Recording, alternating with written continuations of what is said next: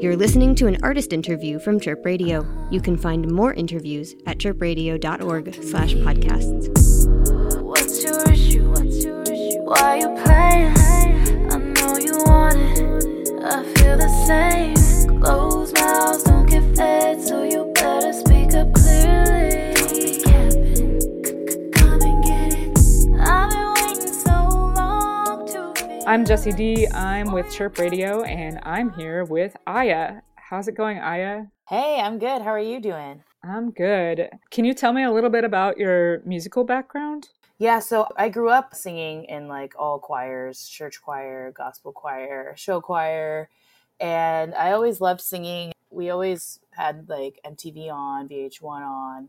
Since I was younger, I always wanted to be a singer, but I was like, I'm going to go to college, and do that so I have a backup in case music doesn't work out. After I graduated college, I joined a local band called Chicago Loud 9, which is like a hip hop, funk, soul, rock group, and started writing with them. And that's when I really started doing more original stuff.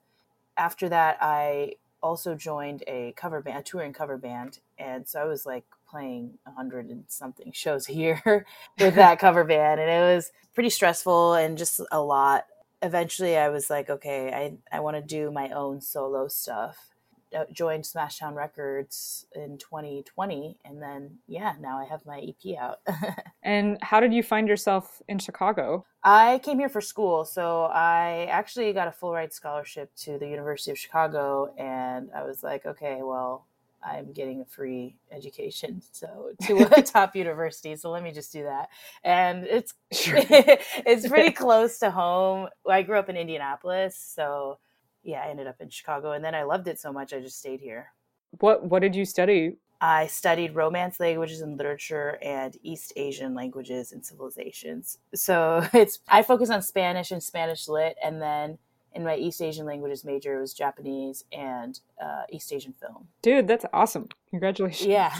Thank you. So as of recording, you released your EP this week, like yesterday. Yes, yesterday. Fresh. Very fresh. Can you tell me about the writing and creative process for Just Might? We started in 2020, like during the pandemic. We were trying to figure out exactly like what kind of vibe we're going for. I consider myself pop R&B. So I think the songs definitely reflect that, but some are a little bit leaning more towards one than the other. They weren't all written consecutively, and I think we had like the 11 songs total. After that, I was like, okay, let's pick the ones that really flow well together. And that's how we ended up with the 5 songs. But when I first heard To Keep You, I was like, this song could sound really good in Japanese. I speak Japanese too, but I have lived most of my life in the US. So my Japanese is like it's good, and I'm fluent, but it's not like elegant Japanese.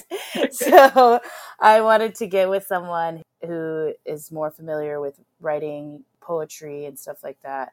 And so we got together and we translated the lyrics and made them sound good in Japanese. And so that's why, in conjunction with Just Might, I've put out 2 Japanese songs. I love the comparison in your Bandcamp page to Utada Hikaru because they're like such great mid-aughts J-pop Yes, type songs. Oh my gosh, I grew up on her music. I know all of her songs from that time. I was like, this is who I want to be. She also grew up, she's Japanese, but she spent a lot of time in America, so she's fluent in English, and I just loved the sound of her music, and I really wanted to be like her, so. Of course. Yeah. Who doesn't? Yeah, right? And also, with the purchase of the EP, you get access to some of your recipes. Yes. Why did you choose to combine these 2 creative aspects of your life? Well, I mean, I love to cook, and I really love Japanese food too. I might be biased, but I think Japan has the best food. I've traveled a lot, and I think Japan by far has the best food. You're right. Yeah. I'm just saying, your opinion is right. And I love to cook. My mom was always really good at cooking. My aunt always says that I inherited my mom's innate ability to cook. She's like, your mom just knows how to cook. Like, she can just do it. And I figured that giving something away along with my EP would get people to actually buy the album as opposed to just streaming it. Because, you know, streaming sucks for artists. Spotify pays like 0.003 cents per stream or something ridiculous. I was like, okay, what can I do to incentivize people to actually purchase the album so that the money goes directly to the artist as opposed to big companies taking a huge chunk of it. Yes. And then I was like, okay, well, I love to cook, so why don't I give some recipes away? And I also thought it would be a cool way to like let people know and like my fans know what kind of things I eat at home.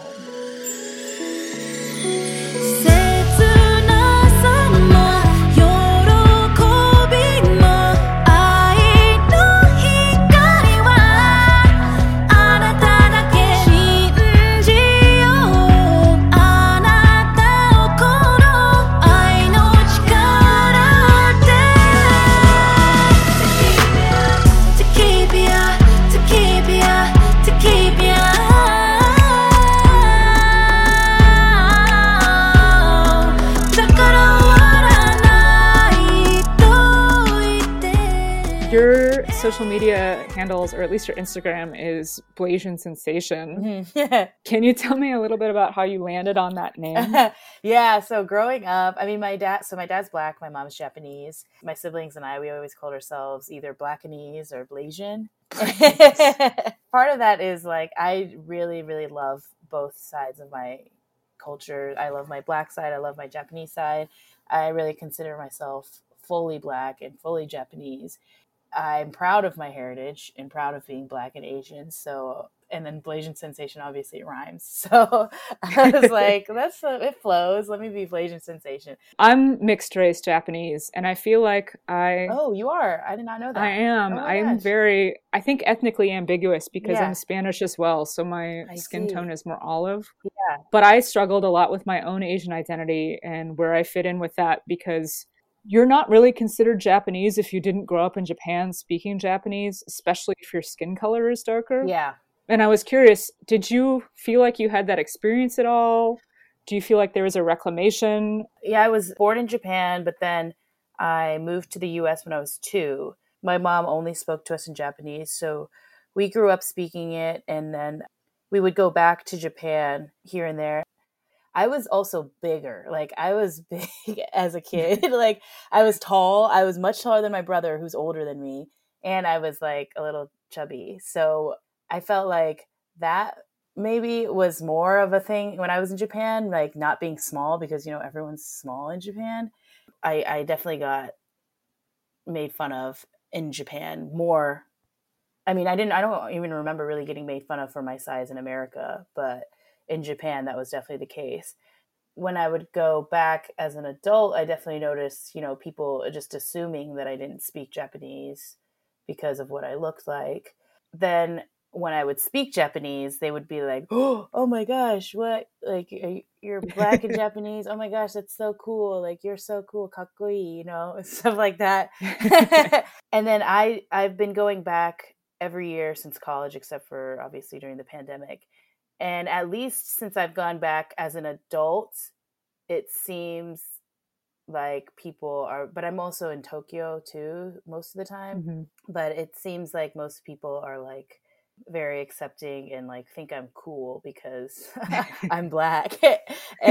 Yeah, it's just weird to be straddling two worlds. Exactly, yeah. And in your case, it's kind of like 3 worlds, because it's being Asian American, being Black, and also being a Japanese national. Yeah, exactly. Do you feel like that kind of shaped your writing process or your creative process? No, yeah, I definitely think it did. I think my exposure to Japanese music and Japanese TV definitely shaped like the sound that I'm into.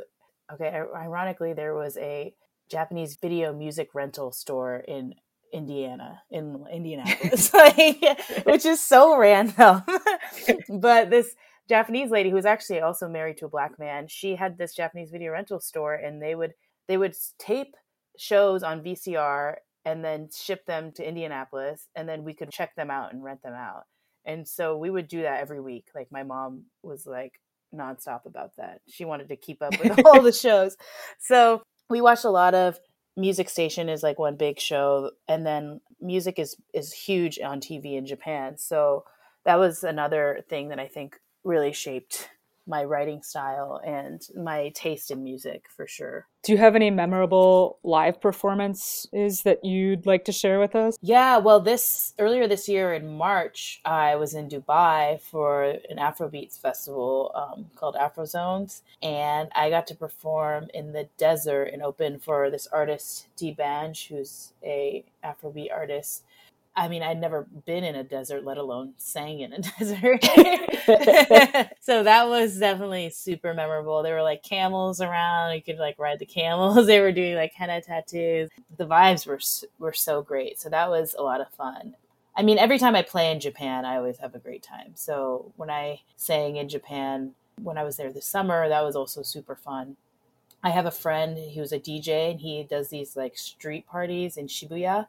And it's just like literally in an alley. Every time I'm back home, I like join him and do a few songs. And it's always just like a huge party in the middle of the street in an alley. That's always such a great time. So yeah, and the parallels between like having parties in alleys in Chicago is very strong. Yeah, exactly. It's something special about your touch. It gets me in the mood. Baby boy, swear you got me stuck, 'cause all I see is you. Got me hellbound. Aya, thank you so much for joining me today. It's been really wonderful hearing a little bit more about your artistry and your jet-setting lifestyle. I'm Jessie D. I'm with Chirp Radio. Thank you so much, Aya. Thank you for having me. Kissing all on my body, I get caught up in the moment with your love. Sex and kisses got me breathless. When you're gone, I'm restless. Now I believe in that. This has been an artist interview from Chirp Radio. You can find more interviews at chirpradio.org/podcasts.